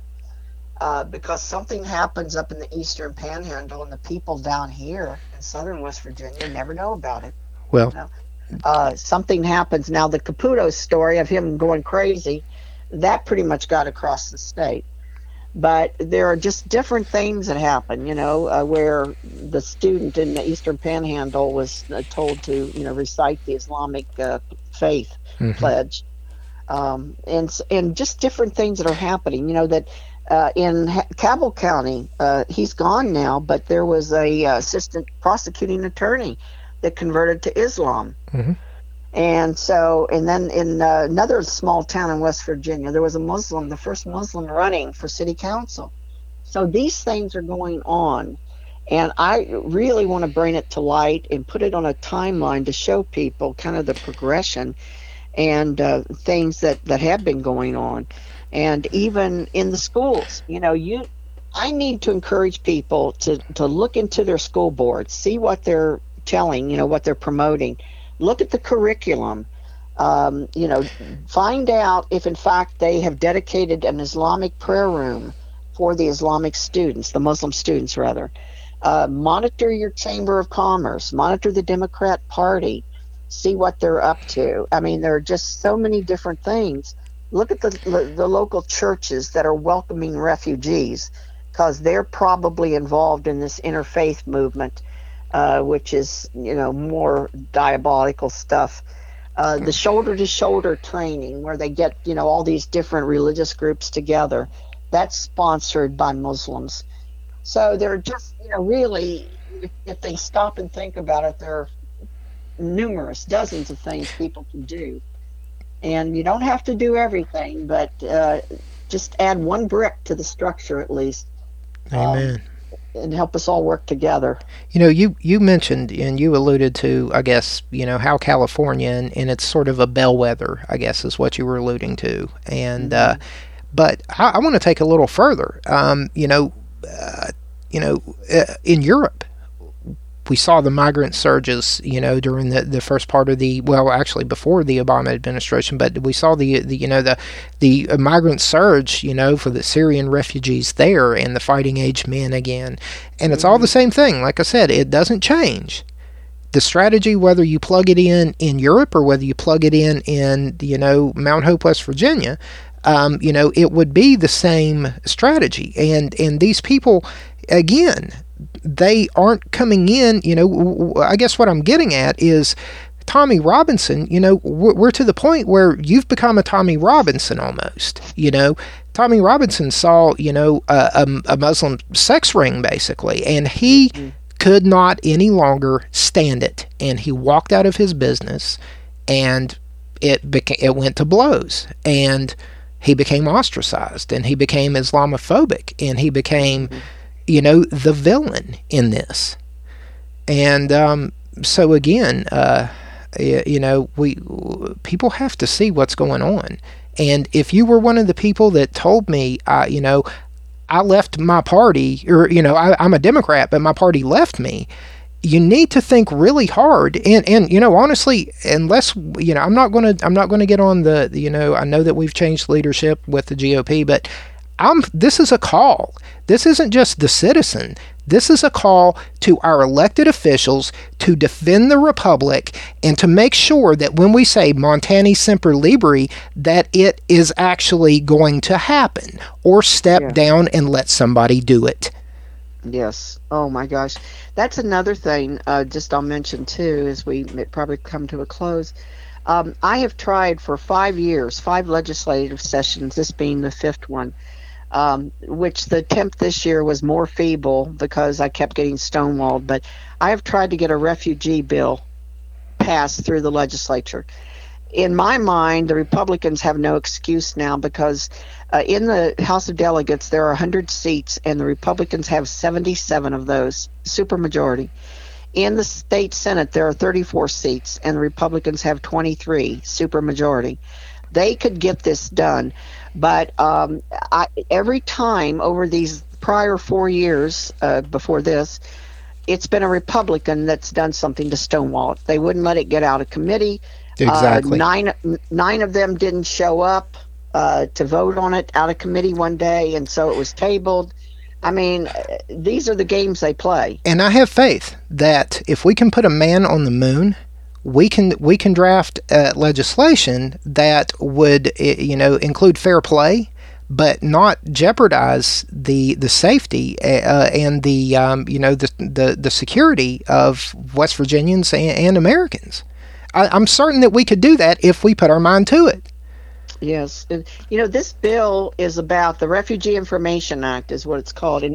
And of course, the left call it Islamophobic and hatred and everything else. Of course. Mm-hmm. But what it's about, it's holding accountable the Department of Health and Human Resources for how many refugees are coming, what are their ages, what public schools are they in, how many in the family, just the demographics. It's an information bill and a transparency bill to hold them accountable because they don't have to report anything to our legislature. I wonder what would happen if we started suing the West Virginia Interfaith Refugee Ministry or Catholic Charities just like they sue gun manufacturers every time there's an unvetted attack somewhere. I wonder what would happen. Boy, I would love that. In fact, maybe we need that legislation. Do you think? I wanted to sue the governor this time because of the people aren't allowed in the Capitol, in the people's house. You have to have an appointment. Well, good luck getting an appointment, nowadays. It's medical Sharia, Brenda. Yeah. It's medical Sharia. but I say better in Valhalla than submissive to Allah. So I don't know, but did we cover anything? How can they get in touch with you? Just any final closing remarks? Just let people know, if they want to, or if you feel like it, how where you're at and how they can get in touch with you. It's interesting. I don't have a website, and I've deferred doing that because with all the other projects and everything, I don't have time to monitor it. Sure. And I have looked, for somebody who would volunteer to do that, but so far, haven't found anybody. But when I first started into all this and realized that, what was going on back when I first got back here, Sean, as I mentioned, Mm-hmm. I thought, well, I'll just find out about this and that'll be kind of the end of it, and I'll let some people know. I had no idea where this was going, and I thought that I could just, I was 5, not 65 at the time, about 63 Mm-hmm. when I first got back here, and I thought, I'll just live a quiet life. I'm going to semi-retire, and, I was at that age, and boy, that was just not to be. And Gotcha. Here I am at this stage of life, where I thought I don't have to put my name out there and people know my phone number and Sure. all that. But that just wasn't to be. And you can't really, get your information out if you're not willing to do that. Right. I So, gotcha. I have that Facebook page, as I mentioned, Secure WV, if they're on Facebook. And I've got to transition to something else as time goes on here. Mm-hmm. I keep hearing that Trump's going to set up a media site. So we'll see about that. But they can contact me on Facebook, Secure WV, and ask, make a request and just say they heard me here and, they'd like to join. Also, they can email me. I give out my email. Everybody in the world has it. It's Brenart, Brenart, Brenart at AOL.com. I'm one of the old AOL users for many years. I've got to transition that too. But those are the two best ways. And then depending upon where things go from there, I'm very happy to give them my phone number, but I just don't want to put it out in a podcast. Sure. Yeah, absolutely. Yeah, no, that's absolutely fine. I understand. Well, Brenda, it has been an absolute pleasure. This has been audio dynamite for our listeners, I'm certain. So thank you. And, if anytime, you've got my contact information, anytime you want to reach out, I would love to have you on anytime. And, we'll say our goodbyes off the air there, but I really want to thank you for coming on the Powder Monkey podcast, and hopefully we'll do it again sometime if you need to update anything or just feel like chatting. Thank you so much. I appreciate that, Sean. Absolutely. For God, for country, for truth, for justice, for the Republic. You're listening to the Powder Monkey Podcast on PirateInfowars.com. The comment's coming, it's getting near. Our conscience numbing, we have no